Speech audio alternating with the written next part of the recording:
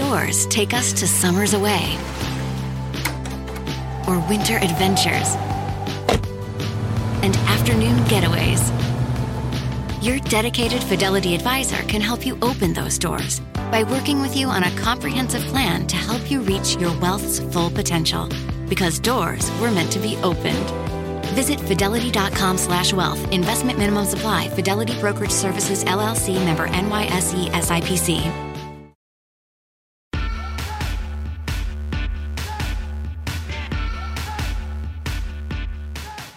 Hello and welcome to Hysteria. I'm Erin Ryan. And I'm Alyssa Mastromonaco. Alyssa, boring question. How much is gas there? Erin, last I filled up my tank, it was $4.59 a gallon for unleaded cash, not credit. Oh my goodness, that is so much cheaper than it is in California. It was like $6.25 at the cheap gas station where there's always a line. I've seen people reporting live from gas stations in LA. Yeah, it's not cheap, and there's a lot of people who have to drive here. We kind of planned the whole city around driving, so it's not great. Not great. I feel like there's all these signs from the universe or signs from circumstance that we should be driving less as a society. Gas prices are crazy. Everybody prefers to work remotely. Yeah, totally. Good point. Why don't we just, I feel like driving less might be the solution. I'm for it. I don't love to drive, so find me ways. I'm for it also, but I do love a road trip. So I hope the gas prices come down in time for the next one.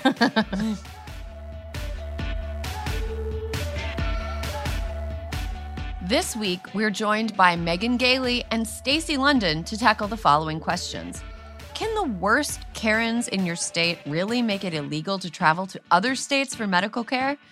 Why is menopause so under-discussed? And who deserves your ire when it comes to high gas prices? All this and more right now. Okay, let's get to the news. Alyssa, it is with a heavy heart that I report that the Republicans are at it again. They are the busiest bitches in politics. They're busy at not helping anybody. That's the thing. Like, they're busy making laws that nobody asked for and help nobody instead of doing what they should be doing, which is govern their fucking states. Nefarious as hell. It's extremely nefarious. Thank you. Extremely nefarious. So there's a new wave of laws put forth, of course, by conservatives who are, again, not governing. They're doing this instead. Conservative lawmakers across the U.S. are attempting to restrict access to abortion and gender-affirming medical care for trans youth by allowing lawsuits to be filed against anybody who helps them. But now they're trying to make it so it's illegal to travel across state lines in order to obtain that care. What do you make of this? Do you think are these like enforceable laws? No, I mean, they're not enforceable. I mean, Jesus Christ. It's unconstitutional to restrict interstate travel, right? But also, I mean, Erin, it is like all of these Republicans, I don't know, during COVID didn't have a lot of places to go. So they sat home watching episodes of Dog the Bounty Hunter.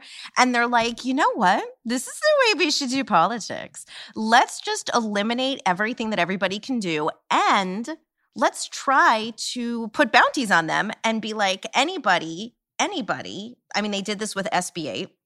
They're trying to do it with this law, which is like, if you see someone go into a Planned Parenthood, and you can see through the window and see who the receptionist was, you can charge that person as, I don't know, a felony, whatever the fuck it is they're trying to do here. But it is incredible to me that this is, I mean, look, we have the Supreme Court to thank for this because they didn't want to address SB 8. And you said it, Erin, because you're a fucking witch. You said it then, we talked about it at the time, that this was going to spread like wildfire to all kinds of other things. Yep. And guess what? You were fucking right, except it only took like 2 months instead of 2 years for it to start happening. Right. So the Supreme Court is going to have to unfuck that at some point in the near future, because otherwise we're going to have just like this nation of bounties. I think California is and from the liberal side too. California was attempting a law where you could sue somebody for having an illegal firearm, I believe. There's also, I think there's a lot of stuff that we should be able to sue people over if we can just sue willy-nilly. Like, you should be able to sue a church for preaching politics from the pulpit. You should be able to get their tax-exempt status revoked by suing them. Yeah. I think. Why not? I mean, if it's constitutional to just be an enforcer, like, everyone wants to be a goddamn cop. I thought that we had shamed Karens out of existence, but no. All we did was give people ideas to make Karening a way of life. It's true. And I just don't understand it. Like, I've got some problems with the gendered nature of Karen. I also have some problems with the fact that it rhymes with Aaron. So when I give my name places now, I have to be like Aaron with an E so that people aren't like, there's a Karen here.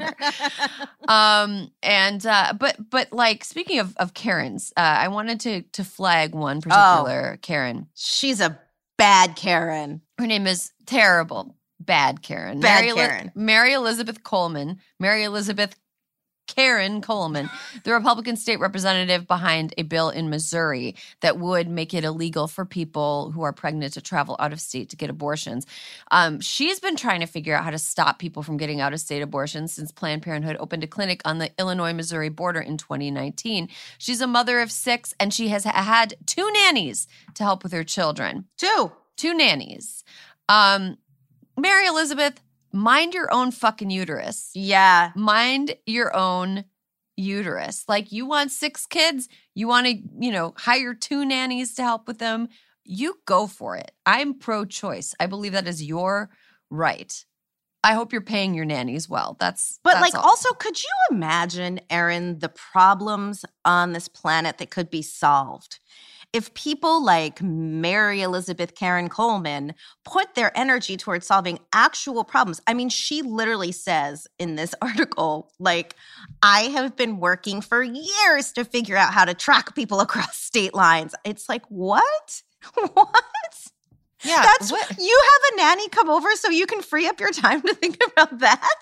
It's just like the worst kind of person. Least empathy. No empathy. Least ability to solve actual problems. You want people to have fewer abortions. Improve the conditions under which people become mothers. Right. Go after maternal mortality. Go after Black maternal mortality, which is a shameful public health problem in this country. You want to, make it so that mothers go for family leave. Do something. 76% of people across party lines believe in paid family leave. If paid family leave existed, it would be a lot more attractive for a lot of people to have children, to have more children. I know people that have stopped having children wanted to have 1 or 2 more, but can't because they can't afford it. They don't know how to take time off from work. They don't, teachers are buying short-term disability insurance in order to afford to stay home with their babies for more than 6 weeks. Like, there's so many. Get a better cause, Coleman. Get a better cause. It's like it's like trying to fix a leak in a roof by making it illegal to repair the leak. I don't know. It's a not very well thought out analogy, but this makes me black out with rage. So the thing is, these laws that are denying trans youth gender-affirming care and attempting to prevent them from traveling across state lines to do so, which is unconstitutional, and attempting to prevent people from traveling for abortions, also unconstitutional. I think, like with a lot of insane laws, they're not expected to go into effect, but rather slowly chip away at the Constitution, slowly chip away and create precedent where, maybe in 5 years, one of these is going to hit the Supreme Court and some part of it is going to be upheld. Okay, and then we'll take that and build from there and build from there and build from there. That's the Karen way. Karens play the long game, man. I mean, they're not always just They play the long game. And also any of these bills even being discussed, like some of them aren't becoming law, but the one in Missouri passed through the House there, like with flying colors. And it is enough to confuse people who live in these states about what the actual state of their ability to get reproductive care is. Yeah, and Missouri's got bigger problems. Wasn't their governor, like their recent governor, like a full-on sex criminal? Something like that. And now he's trying to run for Senate. Like, get your house in order, guys, please, because stop trying to cross state lines. yeah. Okay. So let's move on to another story. We have a toast this week. Do have a toast. We have a toast, and I can't Do pronounce it. Yeah, I can't either. I tried so hard. Marina Ovsyannikova. I think that's as close as we're going to get. And Marina, no disrespect. No. We're here to toast you. So just understand. It is a long name with Russian consonant combinations that I'm not used to pronouncing. No. Especially from sight reading. So apologies for the mispronouncing of the last name. But on Monday, Marina appeared on the set of Russian state TV's flagship channel, Channel 1, basically the Fox News of Russia, on their evening news program, chanting "Stop the War" and denouncing government propaganda. It was a huge moment. Before she stormed the set of Channel 1, she recorded a video message in which she said her father is Ukrainian and her mother's Russian. She described the war in Ukraine as a crime and urged Russian people to publicly demonstrate against it. She's an editor-producer at Channel 1, so she's not like an intern who— No, this is her livelihood. She took her career and lit it on fire for this. And she said, "Unfortunately, I've been working at Channel 1 during recent years, working on Kremlin propaganda. I know I'm very ashamed. I'm ashamed that I've allowed the lies to be said on TV screens, and I'm ashamed that I let the Russian people be zombified." Zombified. So what happened to Marina? Marina was fined. She was seen in a Moscow court, and she was fined 30,000 rubles, which, Erin, is about $280. That's not very much. It's not very much. It feels like we should watch this space because I feel like this is not the last thing that may happen to her for doing something so in the face of the Kremlin. Yeah. But, or maybe the Moscow court was like, "You go, girl." Yeah, maybe we gotta get Marina out of there. Yeah, I would agree with that. Get her out of there and get her maybe a haircut, a dye job. No slam on her looks. I'm just saying. No, she may just want a different look. Give her the witness protection treatment. Put her in a town where nobody would expect to see her. Probably in Iowa, I think would be a good spot for her. I think she'd like it. Climate's about the same. Yeah. Is it? I don't know. I just made that up. I was like, I feel like maybe that would be more Great Plains. But then I was like, oh, Erin, you're being pedantic. You're responding. Oh, no, I was just making it up. Okay. But yeah, get her somewhere safe. Let her live a nice life. You know, I'm sure there's local news that she could edit and produce in Iowa. Totally. Where she doesn't have to like run on the stage. Yeah. But that's a big toast for her. She really risked a lot to send that message to the Russian people. And it's just a good reminder that there are a lot of people in Russia who are not behind what the government is doing.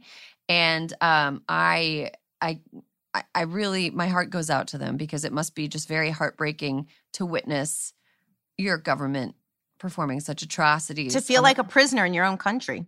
I feel like it's really important to remember the Ukrainian people are being subjected to horrible inhumanity by Russian troops. Russian people are not all behind that inhumanity. So, Marina, a toast to you, and I hope that you're just one of several brave people in Russia who are using their platform to stand up against the government.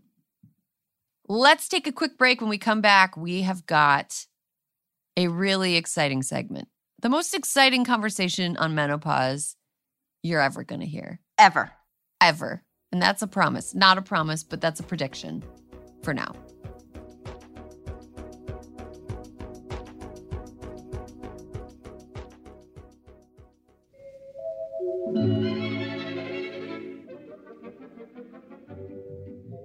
Women's History Month should acknowledge the complicated, the messy, the countercultural, the revolutionary, the boat rockers, the overlooked. But it often doesn't. And so in that spirit, we bring you this third episode of a month-long set of minis on women you should know, and we're calling it Madam Hysteria. This week's Madam Hysteria is Barbara Faye Waxman Fiducia, a sex educator and disability activist whose life's work was devoted to showcasing the full humanity of people with disabilities. Barbara Waxman was born in 1955 in San Francisco. After a diagnosis of muscular dystrophy, her parents were told that both she and her brother would not live past the age of 30. But live she did. Over the course of her career, she fought the stigma that people with disabilities were asexual beings by working to promote access to reproductive health care. She wrote and spoke frankly about sex and sexuality being a key component of self-worth for many people with disabilities, and even lobbied Congress to change rules that made it difficult for them to marry and qualify for government aid. At her wedding to Daniel Fiducia, another disability rights advocate, the couple drove their wheelchairs over a bubble wrap covered dance floor for their first dance. Those who knew her say she was a flamboyant dresser who loved her body and gave off queenly vibes in her chair. Fiducia died in 2001 at age 46, after leaving an indelible mark in the way many people with disabilities see themselves. And now you know.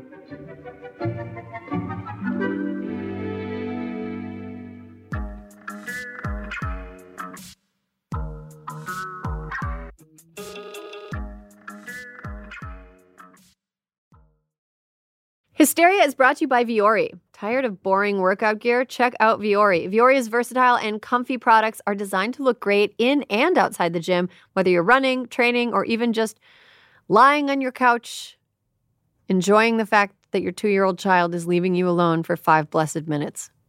I love that for Vuori. You know what? That seems like a real perk of Vuori. It is. It's perfect. It's cut perfectly for lying down and just savoring a moment to be left alone. It's great. 5 stars. No comments. 100% great. That's the type. That's my favorite sport. The women's performance jogger is the softest jogger you'll ever own. Grab one of these new colors before they sell out, and check out the women's daily legging, which features a high waist drawstring tie and upgraded no slip fit. All things that are absolutely essential in a legging. Essential. I love these leggings. They are, because like not every body's the same, so it's like I need a little bit more room around my booty, so I size up a little bit, but then it's usually too big in my waist, and so now I just pull that drawstring. And Exactly. I don't show any crack when I bend over. Congratulations. Thank you so much. Thank you so much. See, you have your baby and I have my butt crack. For guys, there's the men's core short, the most comfy lined athletic short out there, and the men's Sunday performance jogger. Oh my gosh, Alyssa, my brother, who I have given Vuori performance gear to, Yes. won an ultra marathon over the holidays. I saw that. That is so incredible. He ran 80 miles in the freezing cold. I don't think he was wearing his Vuori core shorts because that would be dangerous. But he loves wearing them to train, and I'm so proud of him. Vuori played a role in his ultramarathon win. Plus, Vuori is 100% offsetting their carbon footprint and reducing and offsetting 100% of their plastic footprint from 2019 onwards. Vuori is an investment in your happiness. For our listeners, they're offering 20% off your first purchase. Get yourself some of the most comfortable and versatile clothing on the planet at vuori.com/hysteria. That's VUORI.com/hysteria. Not only will you receive 20% off your first purchase, but enjoy free shipping on any U.S. orders over $75 and free returns. Go to vuori.com/hysteria and discover the versatility of Vuori clothing.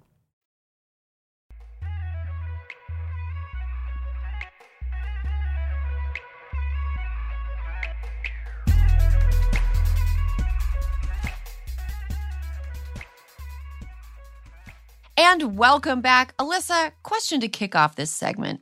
Yes. When was the first time you remember being aware of menopause? Like being aware that it was a thing? When my mom started getting a little salty. I remember my grandmother whispering about it to my mother. And when I came into the room, they were like, shh, shh, she can't know. It was but then again, I grew up in a house where nobody told me about sex. I had to learn about it from the encyclopedia. So it wasn't like my mom sat me down and was like, this is what happens. You're going to have a period for many years and it's going to suck and then it's going to stop and that's also going to suck. Welcome to womanhood. I never got that. I never got that talk. And I also think that it's a topic that isn't really discussed in the context of sex education or a body education in general. And we're going to get into why that is and what's being done to fix it today. I'm super excited to welcome our two panelists today. First off, you know her, you love her. You can see her on the Roku original This Joker. She's in episode 9, alongside Will Smith, as in the guy who kept rescuing the planet in the 90s in blockbusters. Wow. And he's winning awards now over and over again. And I think he'd be an excellent voice for menopause awareness.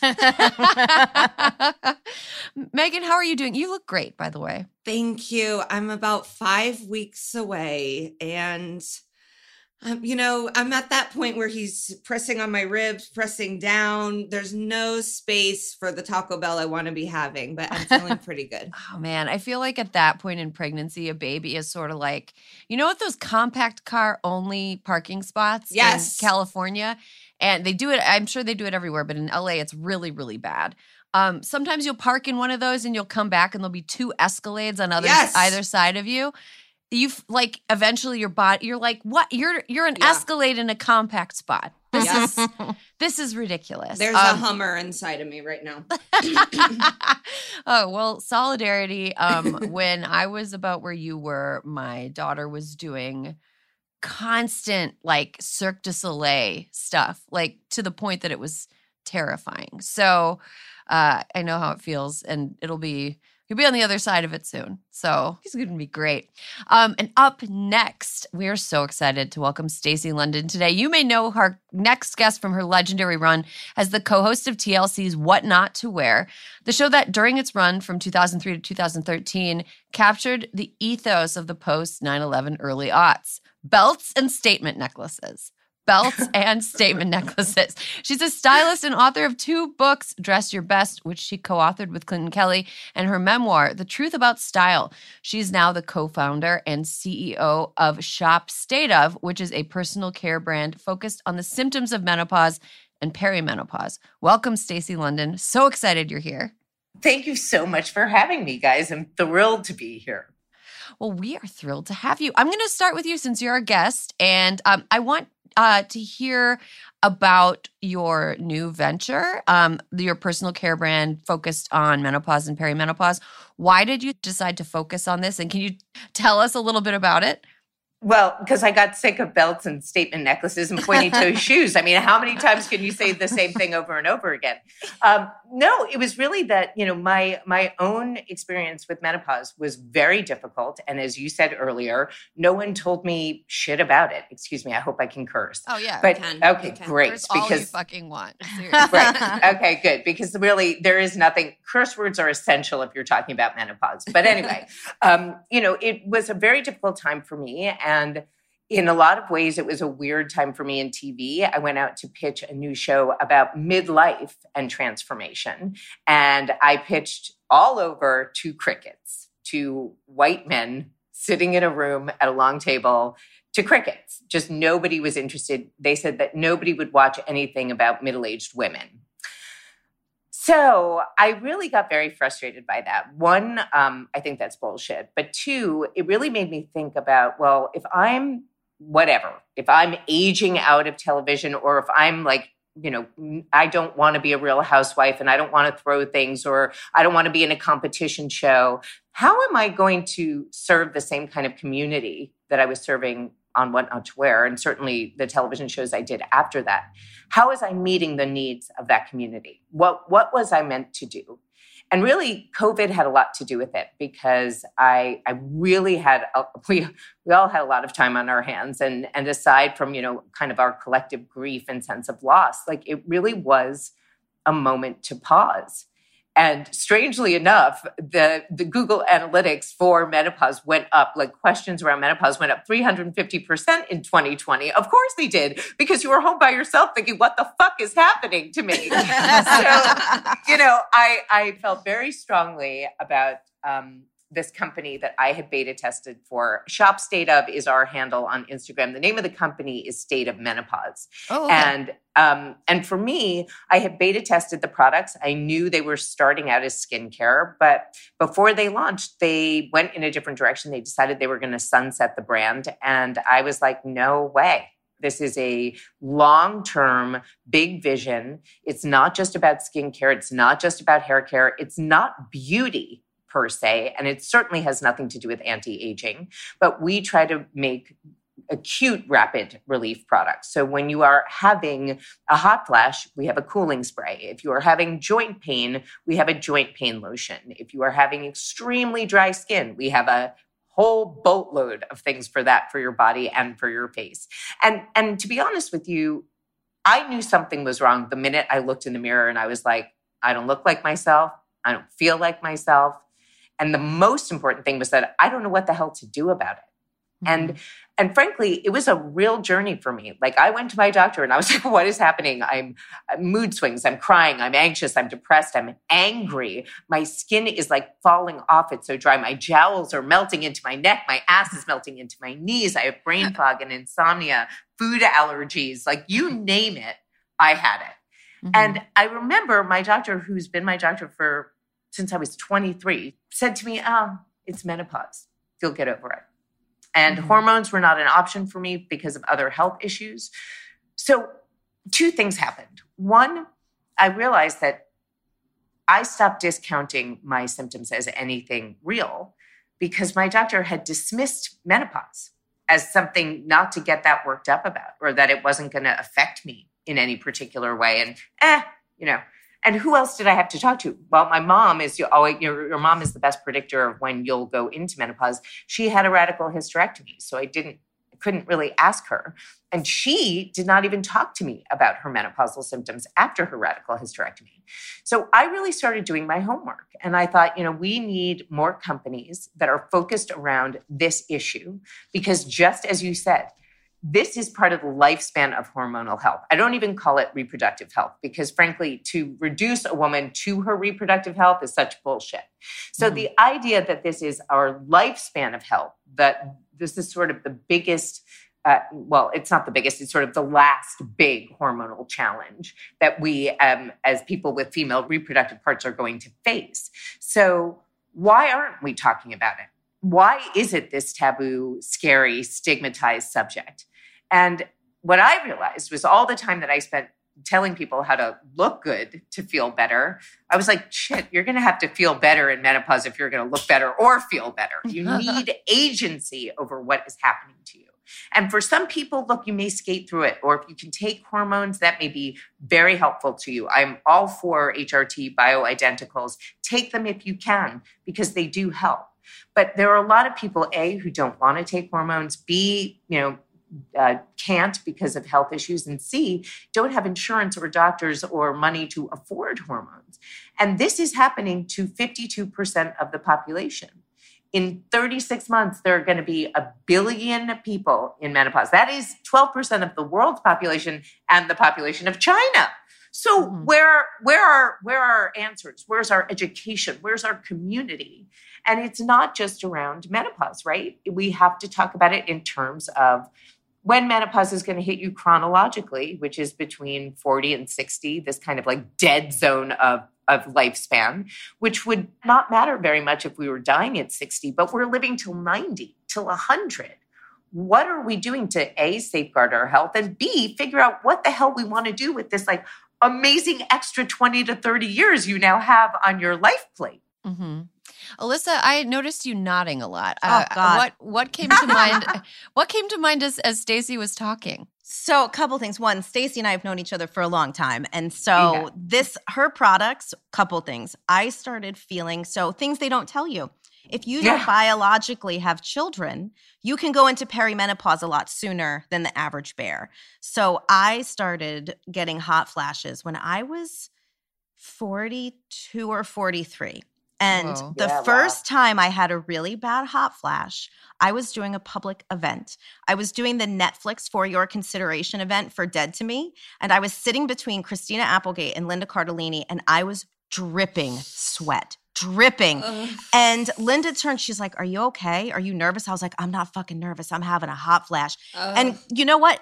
I'm so glad that I said it, because Christina Applegate, who had gone through menopause already because of her cancer, she was like, girl, I'll give you tips when we're done. And all of a sudden, at least by talking about it, I felt better about it and I didn't feel like ashamed. But to Stacy's point, it's like, it's like our entire lives. It's like we're adults and we're Kate and Allie, and then we have to fast forward to Frankie and Grace. There is no point in which we talk about what is happening in the middle. And for me, like Stacy, I have noticed so many changes. My skin is so dry. The state of menopause body butter is incredible. And this is not an ad. I pay for my shit because I don't let my friend give me free things. But like it is. This is true. I've tried. You try. I'm like, no, my periods are worse. My brain, my forgetfulness is actually a thing. And it was so bad during COVID because you're just sitting home. You don't have distractions to how you're feeling.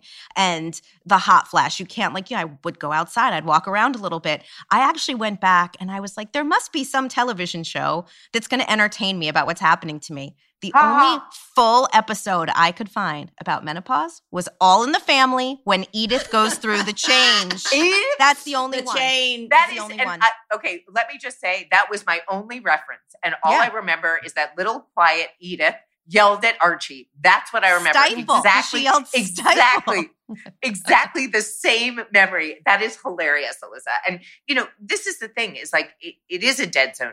Right. We're starting to see change in the media. We're starting to see things like, dare I say, and just like that. But really more for me, somebody somewhere, I don't know if you guys are watching this with Bridget Everett, we're starting to talk at least to middle age, if not exactly menopause. We're starting to talk to this time in the middle, which is actually quite complicated. And Alyssa, you and I both, we did not have children, right? But at this stage, you may be dealing with children. You may still be, in child care, so to speak, or their empty nest syndrome. But on the other side of that, you've got elder parents or elderly parents and elder care to worry about, or, sadly, in some cases, we're losing our parents.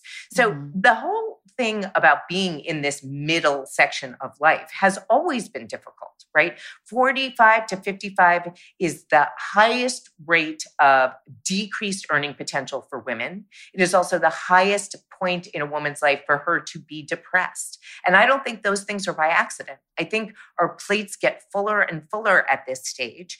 And menopause is Mother Nature's biological fail-safe. Basically saying, okay, you're taking care of everybody. You may be where you want to be in your career, whatever. But now you got to take a pause, literally, and take care of yourself. Refocus and reclaim yourself. And I think, I say that and I already hate myself because it sounds so woo and you go girl. And I don't believe in that because I want to be a cheerleader for people, but I also don't like to sugarcoat the experience of menopause being difficult and tricky. And I think about the fact that we would never allow young people to go through, getting their period or, menstruation without some kind of explanation of what's happening to you. Not that you're bleeding and going to die. Our families did tell us that, but I didn't have the sex conversation either. And menopause was I thought it was optional. So the idea that there's all of this misinformation going on about something that is going to happen to all of us, that we felt that we weren't able to talk about it with our mothers, or our mothers didn't feel they were able to talk to us about it, has to do, I think, a lot with the fact that we are all carrying this internalized, stigmatized shame through a patriarchal lens. We are embarrassed to get our period. We're embarrassed to carry tampons to the bathroom. We're embarrassed not to get our period. We're embarrassed, not to take tampons to the bathroom. Meanwhile, I'm save all that money and buy earrings. It's fabulous. There are so many ups to this, right? But what I don't like is that I feel like all of this has to do with the fact that just having female reproductive organs means you are going to have much more complicated hormonal reactions. Our hormones are always up and down, right? Why do you think men call us hysterical? It's only because their hormones stay relatively stable, right, throughout their lives, even as they age. So except for, maybe testosterone, but hey, there's Viagra for that. Where's Viagra for the ladies? And it's free. Yeah. Exactly. And the whole point of this is there are two major symptoms for men at the same age: erectile dysfunction and hair loss, right? So their midlife crisis is we get hair plugs, we take Viagra, we buy a sports car, and we get a younger girlfriend, right? This is also the highest rate of divorce for women, this stage of life. So it is a very difficult thing to manage and not know anything about. And I think the biggest thing about creating this company was, one, to have products that I could walk into communities and be like, having a hot flash, here is something you can use. Not just, hey, I'm going to tell you 5 doctors you should go and see, or whatever it is. That there was something in the moment that you could have on your nightstand, in your medicine cabinet, in your bag, that would help you when you are experiencing something. And, what Alyssa was saying about having a hot flash may not feel like a big deal, right?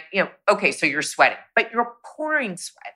And it can happen in the most kind of tricky circumstances where, Alyssa, if you hadn't felt like you could have said something, imagine like sitting in a boardroom with like a bunch of guys. The anxiety you get from the heat flash makes the hot flash worse. Yeah, it really does. That should be menopause's tagline. It gets worse. It gets worse. Well, it really should. But a little millennial clapped back at me on Instagram saying, you're using scare tactics to talk about menopause. And I was like, oh, precious. I wish I was using scare tactics. I am using prepare tactics, because what I realized is that if you have knowledge of an experience before it happens to you, it impacts the way you experience it, right? And you're not doing mental gymnastics to figure it out. Yeah, Stacy, the prepare tactics thing really, really resonated with me. Because speaking of hormonal changes, I had a baby in November. Megan is about to have a baby in like a little over a month. Yeah, all the mazzles, guys.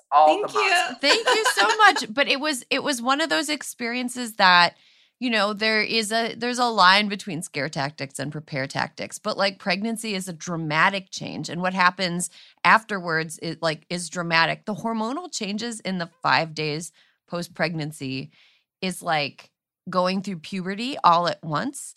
And it's wild. Like the way that hormones can totally change your perception of what's going on around you. It doesn't make you necessarily irrational. It just makes like the threshold of emotionally responding to stimuli lower. Right. And also just the idea of irrationality in that case, like it literally, if you know anything about, sort of female reproductive organs, that idea that you're being irrational is not actually true. Right? Mm-hmm. Your body is doing exactly what it has to do in order to be able to carry a child. Mm-hmm. And the sort of leveling off of hormones, that's part of it. Nobody talks about, let me rephrase, we're just starting to talk about postpartum and possible depression. We're just starting to talk about infertility. But even in the way that we talk about it, we're using such loaded words like performance and success and failure. We put women through the ringer no matter what they're doing, whether they have kids, don't have kids, whether they're, talking about being sex positive or, they're not allowed to talk about it at all. We are literally Madonna and Bore at every stage of life, including menopause. And the thing is, menopause and hormones at that time, especially as you're aging, you're getting the 1-2 punch, right? Of feeling like you're not feeling like yourself, like you don't look like yourself, all the things that I was saying before, which is scary. And that's part of what aging is. And that is what part of that acceptance is. But you're also being hit with a bunch of hormonal fluctuations that make you feel exactly the way society is, you're mirroring what society is giving you, is that external validation is gone. It's external invalidation in a lot of ways. Well, let's visit what you said, Stacy, about people starting to talk about things. Like Megan and I are like a little bit younger than Alyssa and Stacy, and I feel like the change is happening like in the like cusp of the Gen X millennial generation. Yes. Megan, what's something that you've noticed that the women are actually talking to each other about that maybe when you were younger, you were like, I've never heard women talk about this before? I mean, and I feel like I come from a family of medical professionals, women that were, my mom showed me slides of STDs on a snow day. Like she was like very open. What a fun snow day. It was great. It was like, can I go to school? Exactly. It was, and this still has been not something super, super talked about. I feel that way with pregnancy when I would be like, this fucking sucks. And people were like, oh, had heard it was beautiful, and or they're like, yeah, it did fucking suck. Mm-hmm. But Yeah. I know a man who I love dearly had testicular cancer, and so based on his treatment, he was taking medicine that was basically mirroring menopausal symptoms. Wow. And yeah. seeing him, I was like, damn. Like my mom was like, he's going through menopause, basically. Yeah. And it was like, and it felt so much more severe because I was seeing a man go through it. Exactly. And I'm like, we've been hiding. Right. They're not biologically meant to handle it. So it is Exactly. very difficult. I mean, the one thing that I just wanted to say, Erin, because I feel like this is so important, what are we talking about that we weren't talking about before? It's why I have so much hope when I look at Gen Z. Now, there are pros and cons to every generation. But when you look at what Gen Z is doing in terms of dismantling the discussion around race, dismantling the discussion around gender and sexuality, we are starting to see an openness about our bodies from a completely different lens. And I truly believe that Gen X is the last generation that is going to deal with this kind of stigmatized shame around all of it, to be clear. Like, period companies and really being able to say, good pregnancy, bad pregnancy has nothing to do with your worth as a person or how valuable you are as a mother. This is just what happens. And I think that menopause is also going to start to be, when Gen Z gets here, they'll know exactly what to do. They'll buy my products. You know what I mean? They'll know that this will have been sorted for them in a way that it hasn't been, because previous generations before us were really, there really has only been this binary idea of the way, women and men interact. And men have absolutely, and I think women have bought into this idea of like what attractiveness means, what intimacy means. When, if you can no longer have children, does that make you less sexy?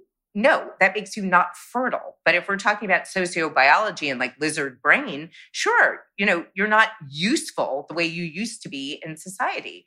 But we're so far past that, we need to start talking about it differently. We need to start thinking about it differently. There are like much bigger issues here than just like a hot flash.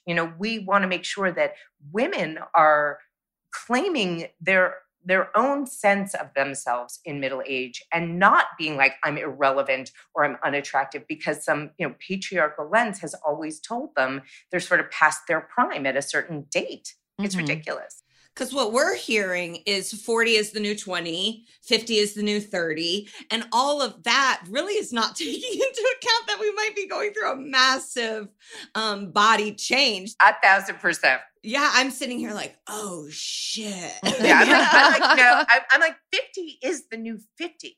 But it is the new 50, right? It's the way we talk about the Golden Girls being in their 50s and the Just Like That girls in their 50s, or J-Lo in her 50s, or Jen Aniston in her 50s. I'm not saying that we look like J-Lo and Jen Aniston, but the idea is really that 50 doesn't look the same. 50 doesn't feel the same.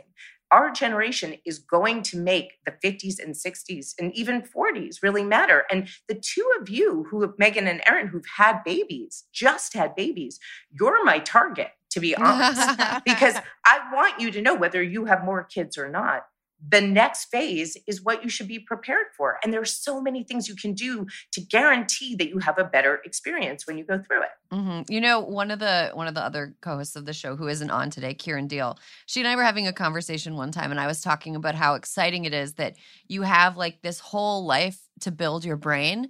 Like you can learn forever. Like you don't have to. And I feel like a lot of women, female identifying people, a lot of us like are internalize this idea that our worth expires at 40 or at menopause. And like, I think I internalized it too, because there's a part of me that like hadn't really pictured my life after I turned 45. And I realized that when I turned 35, I'm like, wait a minute, what am I going to do from 45 onward? And it was like, you have all that time to like build your brain up. You have all that time to have experiences. You have all that time to be in your body. And I don't think that like much of the messaging around middle age, quote unquote, for women includes that idea. Alyssa, like you're somebody that I look to as someone who's like always growing, always learning. And like, I would love to hear you talk about like what you're excited about as you like keep moving toward 50? Like what's the next thing for you? And like, has there been a turn in the way that you view life after 45 in recent years? Totally. I think that when I was younger, I've told this story a million times, and I think I've told it multiple times on this pod. But when I turned 35, one of my coworkers at the White House was like, "Hey, Mastro, you're AMA." And I was like, "What's AMA?" And he's like, "Advanced Maternal Age." He's like, "I saw it on CNN." And I was like, "Oh my God." And it really, and you know what? I took it in the spirit in which it was intended, which was that he thought he had learned something about women. And he was like sharing it. And I was like, God bless. But precious. For me, it's like when anybody says like, "Oh my God, Alyssa, 40 is the new 20." I was like, please don't. Because I would never take 20 if you gave me the chance ever again.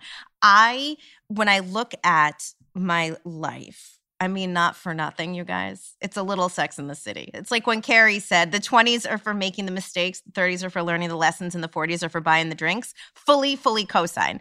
Like my 30s were better than my 20s. My 40s have been better than my 30s. And when I say better, I mean, I like myself more. I accept myself. I think that I let my hair go gray because guess what? It didn't quote unquote age me. It's who I am. My hair is great. I also looks awesome. Thank you. I mean, I've always been a big proponent of I know you have, but mine didn't come.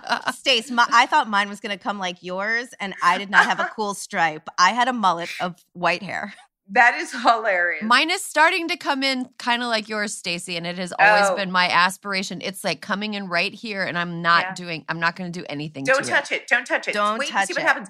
Listen, one of the other things that I loved about what's happened in the last couple of years, with the pandemic, is watching all of these women say, "I'm going to go gray. Like I'm tired. I can't get to my hairdresser. This is not worth the time." And recognizing the freedom in letting yourself go gray. I mean, it's also like letting myself. I'm not wearing 5-inch heels ever again. I spent 10 years doing that. Ever. You know what I mean? Yeah. But the other thing about COVID for me was that, and I don't know if it's inappropriate to say this, but what I will say is that when it first happened, I did not take it very seriously. I remember March 13th, the last photo shoot I did, and then the world shut down. But I remember thinking this is only going to last a couple of weeks. I don't know if anybody else was in that mind frame, but I was supposed to get married in May. I was supposed to have a huge wedding in May, and we were like, "Oh, it'll be fine. We're going to have our big wedding." I was like, I remember saying to my girlfriend, like, "Don't worry about it. Like, it all just means we get this like 3-week vacation. Enjoy it, right?" Before shit got really dark. But one of the things that it really did do for me, and I did find to be a blessing, was, I'm 52 years old. I was 51 when I acquired what this brand was at another company, and I've repositioned it and started to change out our products. I never thought I was going to start a company at 51. It never even occurred to me that I would do anything except some sort of job in television and fashion. And it did not occur to me until I realized that the jobs that were available to me in fashion and in television no longer held any interest for me. That's a big and scary thing to realize at 51, right? I'm like, who's going to hire me? It's not like I can walk into like Goldman Sachs and get a job. So I'm like, I don't want private clients. I've been styling my whole life. What do I do? How do I serve what I see to be as a woman's sense of self-acceptance and self-esteem? And what's so great is what Alyssa was saying, that I really do believe in your 40s and in your 50s, you start to become who you really are. You've had enough time on earth to kind of play the field, be slutty. And I mean that in every sense, not just sex. But, that whole idea of like, flirting with disaster. But what's so interesting to me is that like that idea that I was always going to stay in that one point. I thought I've made it, right? I'm on television and I'm a spokesperson for all these brands. I've made it. It never occurred to me that would no longer feel like making it. That there would come a time where there would be something more important for me to try. And this idea of pivoting at 51, let me tell you, is no joke. I mean, it's not easy. But if I never believed in neuroplasticity, I certainly believe in it now, because the amount that I have learned in the last year is astronomical. But, I think it's really important that we start to look at midlife as not a crisis. You may have to have a crisis, right? Because you can be very confident. And then when you start to age and you start to notice your skin changing and you start to feel like you're looking older and you don't know about your gray hair yet and all of those things, it can really rock your self-confidence. It can really rock your sense of yourself. So even, two things can be true at the same time, right? You can feel confident and feel a little bit insecure, a little afraid of aging. All of that to me is part of this process. But what we're really offered in this day and age is this entire availability of another act. We are now looking at 50 being really the middle of your life, and also a time when you can turn around and say, okay, I had 3 jobs. That was nice, but we don't live linear lives anymore. It's not like you go from, college to your first job to getting married to grad school to getting a better job and, having some kids and then retiring in Florida until you die. We're not there anymore. We live so differently. And I see this as a huge opportunity. Yeah, I totally agree. And, I just wanted to go back to what you were saying about Gen Z and how the kids are all right. Something that I think that is really cool about Gen Z is they're breaking things down, including like gender. So, their perceptions of who they are, where they identify on the kind of continuum of gender is totally changing. So I think that it's really important for people who identify as women, who are raised as women, who live as women, have the freedom to age. But I'm really curious to see what Gen Z, I almost said Jay-Z, I'm really curious to see what Gen Z does with aging. With aging, because I think that it's going to kind of be different. We use words like women and female because they're the best descriptors we have for the most number of people that are going through it right now. But when the younger generation is going through middle age, it's going to look different, and they're going to come up with their own paradigms, which is super exciting. Yeah, I couldn't agree with you more. And also, I think that is one of the things that I'm looking to create a company that is here for Gen Z. So we're very careful about talking about, assigned at birth as female or female reproductive organs, because I also work a lot with the gender non-binary community in terms of menopause, which, for somebody who does not identify as a woman who has female reproductive organs, that is a very traumatic experience to go through, knowing that this is a reminder of, what your as birth gender was, as opposed to who you are. And people who are transitioning to become women or, to become female, who don't have female reproductive organs, are already taking hormones that are going to throw them into menopause anyway. Both ways, it's a little bit tricky. And I do want to be gender expansive. So I always try to say people with menopause, right? Because I do think, as you say, we are going to have new paradigms. We're going to have new language. We don't have the language that we need right now for a lot of the things that we are sort of systemically dismantling, right? We just don't have the language. We've never had it. So that's why I think this is such an incredible time in terms of technology, in terms of our ability as, now I am going to use the word women, to, rethink what that means, how we identify, how we determine and reclaim our own sense of value, whether you have children or not, really should not be the measuring stick in any way. Yeah. And, we need to close this part of the conversation. Stacy, I want you to stick around. Before we go, I just want to point out that the happiest group of people are women who do not have children and are not married. Oh, As they age like into more and more and more happiness. So congratulations to those of you who made that life choice. That is a good choice. Listen, I have a lot to talk about. The child free. Listen, Erin and I are just trying to make conscientious voters. Yes, okay? we took it for the team on this one, for sure. Amen. Okay, let's take a quick break. When we come back, we've got this week's I Feel Petty.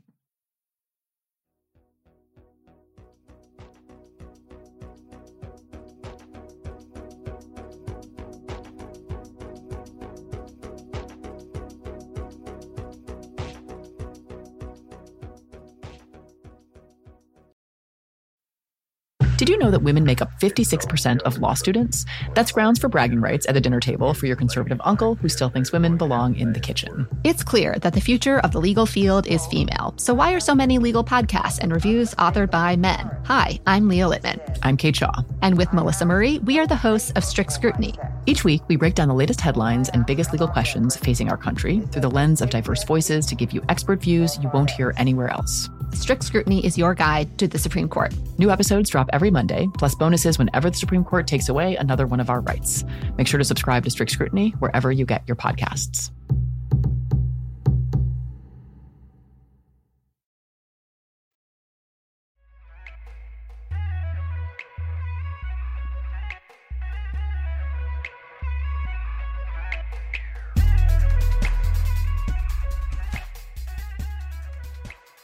And we're back. We've almost reached the end of the show, but not quite. We still have some steam to blow off.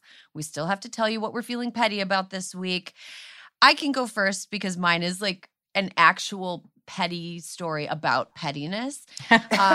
So my husband, Josh, is a big sports fan. Of course he is. His name is Josh. Every Josh is into sports. Otherwise, they take your Josh card away and they make you go by Joshua. So Josh is really into sports, but like most sports fans, he's really into making these big sweeping prognostications about things that haven't happened yet. One, I think that talking about sports during the off season is the same as celebrity gossip, and I cannot be told otherwise. It is men doing celebrity gossip. Second thing is a petty thing that I really like to do with my husband is I like to, when he makes a big statement that's like totally unverifiable based on nothing, I'll write it down in a note called Josh's Sports. And when one of them turns out to be really wrong, I will pull it up and read it back to him. Oh, so that is petty as fuck. Yeah, this is, I mean, it's funny because a lot of times it's him being like neurotic about the Pittsburgh Steelers, his favorite team.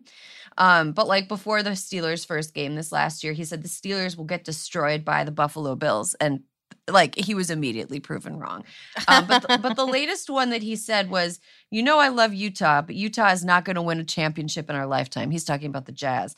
Does Utah deserve a championship? I don't know. So I'm just saying that into the microphone now so that is on record because I think he's wrong and I think it's going to be really funny when my pettiness proves that he's wrong. That's what I feel petty about this week. Alyssa, you want to go next? Yeah, I feel petty about people on Twitter. Yeah, here we go. So earlier this week, a news anchor tweeted about oil prices and how they were down to less than $100 a barrel. And so all these people start responding to her tweet. And this one man, this nice man, who owns one gas station, replied to her and was like, I can't lower my gas prices till I receive a new shipment, a new load of gas.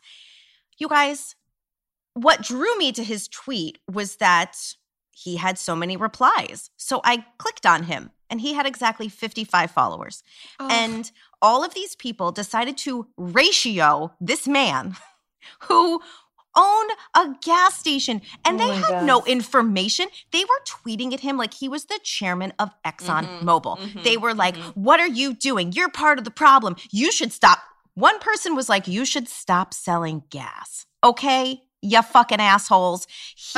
First of all, most mom and pop gas owners make most of their money from pretzels and soda and cigarettes. They don't make a huge fucking margin on the gas. And so anyway, I just really feel like if you want to reply to someone that you don't know, just click their bio link. I have to be honest. I'm saying to do it because I do it all the time. This is just a nice man who's on Twitter. I looked at all the things he had retweeted in the past. He's a nice man. And anyway, I just felt really fucking gross. And eventually people started supporting him and being like, yo, you guys are being awful. But it is we talk about it all the time. The mob mentality is unbelievable. And the fact that people can't stop, drop, and roll and take 2 seconds before they're like, let's try to ratio this mom and pop gas station owner into oblivion is repulsive. And I think people should do better. Yeah. My only exception to that rule is a person who's like a really awful misogynist saying something really like. This is different. This is he was giving information based on personal experience about a gas station. Like it was Ugh, poor guy. It's awful. Poor guy. If he had tweeted in response to SB8 and said why people should be able to bounty hunt people getting abortions, that would be different. He'd be taking a political stand. This man was just talking about filling gas tanks.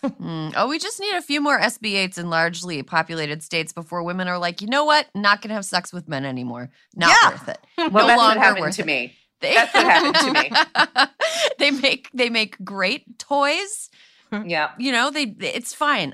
Okay, Megan, what are you feeling petty about this week? Oh boy, both of your I feel petties were very triggering for me. I've been taken over by Novak Djokovic bots on the last few days. Oh my gosh, they have been saying prayers for my baby. Oh no. So I guess my all-encompassing I feel petty is everyone seems like they've lost their fucking mind. And I know that we're like tiptoeing back out into the world. And I just have seen some of it's not even worst behavior, craziest behavior, people talking at a volume so loud. A man was saying the Twin Towers, and he was like having a conversation, but it was like, that's so loud to be yelling the Twin Towers. And this was next to a man in a full ghost costume screaming about Jesus. And I'm like, he seems more normal than you. Wait, I'm sorry. Is this all happening in Highland Park? Because now all of a sudden it sounds This is happening at airports, at grocery stores. Everywhere I go, there's someone who is on their absolute worst behavior. And it's like, I think we all and it's on Twitter, and it's definitely happening in sports. Fuck Deshaun Watson. So it's like, everybody just needs to take it. He's a rapist. Listen. Great. That sounds There's bad. some massage issues. Yeah. The thing is, if a woman 5 weeks from giving birth is having more patience than you done fucked up. So take a breath. You're gonna be fine. I know gas is expensive. I know shit is crazy. Get a snack, get some water, and calm the fuck down. Okay, you know what? That kind of dovetails with this giant conspiracy theory I've subscribed to that keeps getting proven right, which is they did this giant assessment of people's blood, and they found that 90% of people born before 1981 have low-grade lead poisoning, which causes I remember you telling me this. Yes, which causes in a lot of people increased aggression, decreased empathy. So there is a reason. Yeah, especially in men. But yeah, it causes all these problems. And that's from the gas. That's from people burning leaded gasoline, just breathing it in. And that brings up another point. Donate blood if you can, because there is a shortage. And they keep contacting me. The only people contacting me are the Red Cross and my weed dealer. And it's like, I can't go to either of you, okay? So I need other people dealing with them. Okay, that's a great tip. Donate blood if you've got the blood to donate.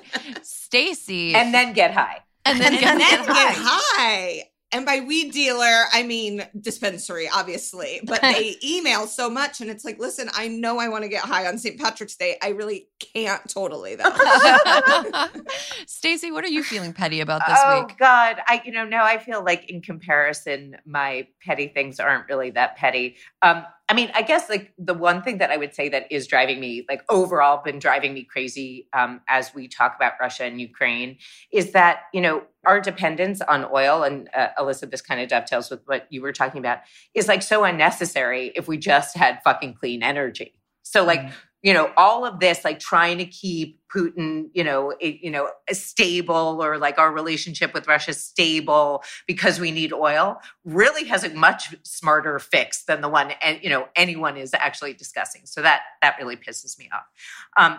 But that's not petty. I feel like everybody's pissed off about that. It's it's real pissed off. It's not petty pissed off. What I am petty pissed off about is the fact that all women news anchors are forced to wear solid colors. And to me, That is just, it just reduces any kind of individual style that you can have on television. That would be my petty thing. That's good. I agree. That is really good. Stacy, I used to do a lot of on-camera stuff at like HLN and CNN and MSNBC back in New York. And it was fun. I would wear patterns because I wasn't the anchor. I would just like I would be the guest.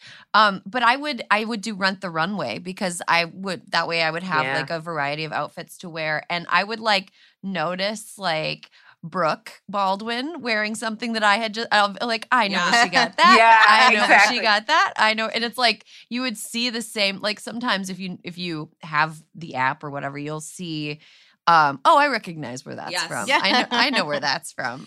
There's an Amazon dress that became like pseudo famous because it was the perfect weather girl dress. And so like hundreds of weather girls were wearing it and posting it. Is it a solid color? Yes, of course. It comes in like 8 different colors. It's got like a little ruching on the side. Oh, I know that dress. Perfect length. Yes. Stacy, what's your favorite pattern for like 2022? Do you have a favorite pattern that you'd like to see?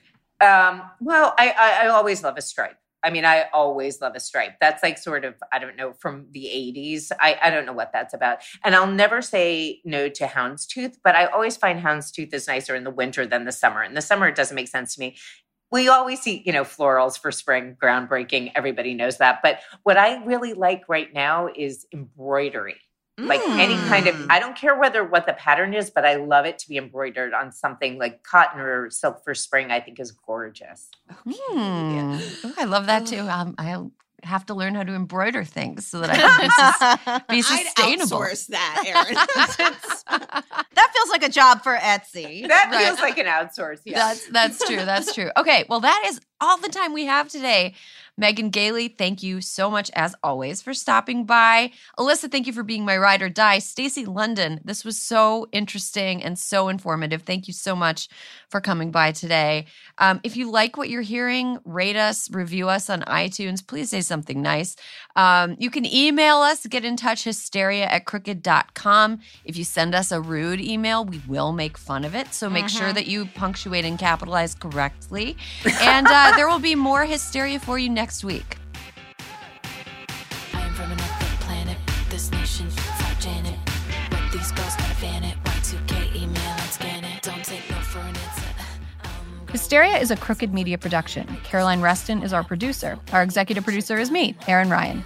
Alyssa Mastromonaco is our co-producer, and Brian Semmel is our associate producer. Kyle Seglin and Charlotte Landis are the sound engineers, and our editor is Sarah Gibalaska and the folks at Chapter 4.